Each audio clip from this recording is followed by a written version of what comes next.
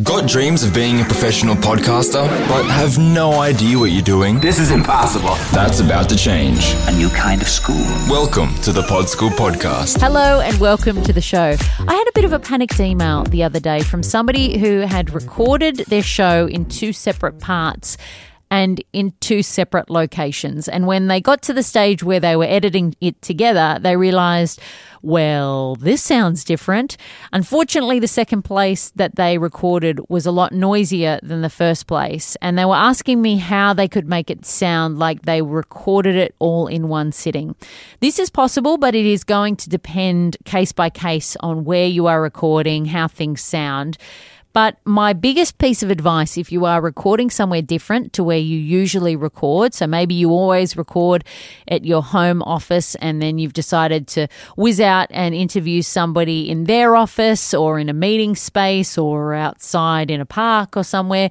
If you are somewhere that is different to where you usually are, I would always record ambient noise, and that is just the noise without any talking of where you are. So for example, if you went to a park, I would always go there earlier or after the guest had left at the end. Just sit there with my microphone and record audio just saying nothing so that I can get the sound of where I am. The reason that I get that is because it can help with the edit later on. So sometimes you can edit things, and if you're in a place which is particularly noisy, those edits can be obvious if you cut certain things out. And so sometimes just taking that clear ambient noise that you have recorded and almost laying that under like a Band-Aid underneath that audio can cover up those edits. The other thing that it can do is if you need to re-record anything after the fact, so maybe you asked your guest a question when you were interviewing them and it goes on and on and on for 2.5 minutes and you think, gosh, I really wish I had a 20-second version of that question, you could re-record that question in your home studio and then lay the audio of the place that you were underneath that recording, and it takes a little bit of adjusting, but sometimes you can get it to sound like you actually were recording there. So that can be very useful if you are recording out and about. If you are in the situation that this person was in, it might be a touch more difficult. It depends on how different the sound is between places, and it takes some audio tweaking and some knowledge of how to get things right to do that. If you've recorded zero ambient noise and you can't get back to the location where you were, then you're probably a bit stuffed and you just need to be very open and honest with your audience. Sometimes I think we can be a bit scared if things go wrong that we just want to find a way to kind of make it look like we didn't make a mistake or make it look like we didn't do things. But your audience aren't idiots and they will hear a difference.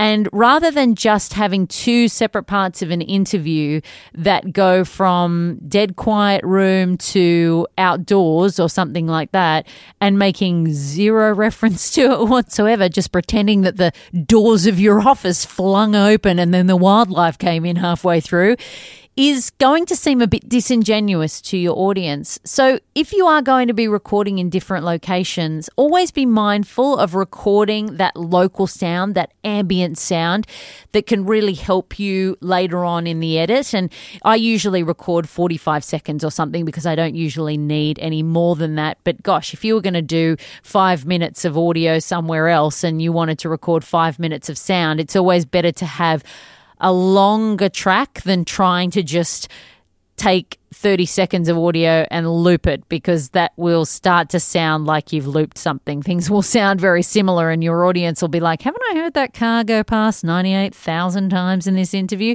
So sometimes recording a long bit of audio, if you've got a lot of audio that needs some noise under it, can be helpful.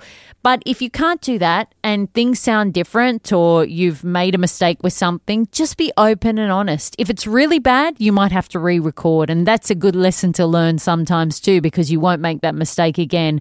But don't be afraid to be honest with your audience when things don't sound a certain way. Sometimes when I've recorded episodes of my podcast, you've got to start somewhere at my home office.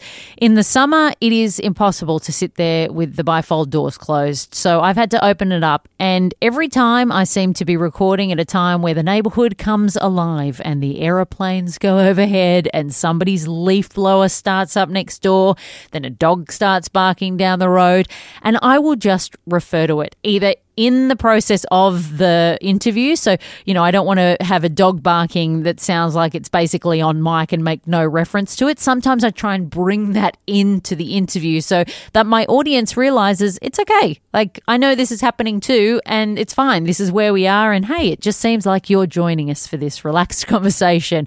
Or if it's really bad and I haven't really thought it's that bad until the point where I get to the edit, I might record a little something at the beginning and just say, hey, just a little note to say that you might hear the sounds of the neighborhood, and I apologize for that. I would very rarely do that because it's rare that would be so distracting that it's frustrating. And if it was, I probably wouldn't use the audio at all. But don't be afraid to be honest with your audience and say, hey, this is going to sound a little bit different in the middle because I recorded this interview in 2 parts.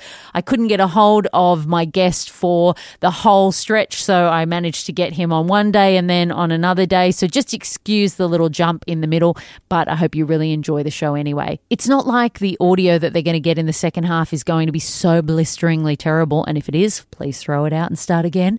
But don't be afraid to let them know that things have been done a little bit differently. You would be surprised at how willing to accept those things they are. Of course, you can't do it all the time, but sometimes life happens and these things need to just be addressed, and then you can do it right the next time and not make the same mistake again. I hope that's helped. If you've got any questions that you want answered, please head to podschoolpodcast.com and hit me up at the contact page.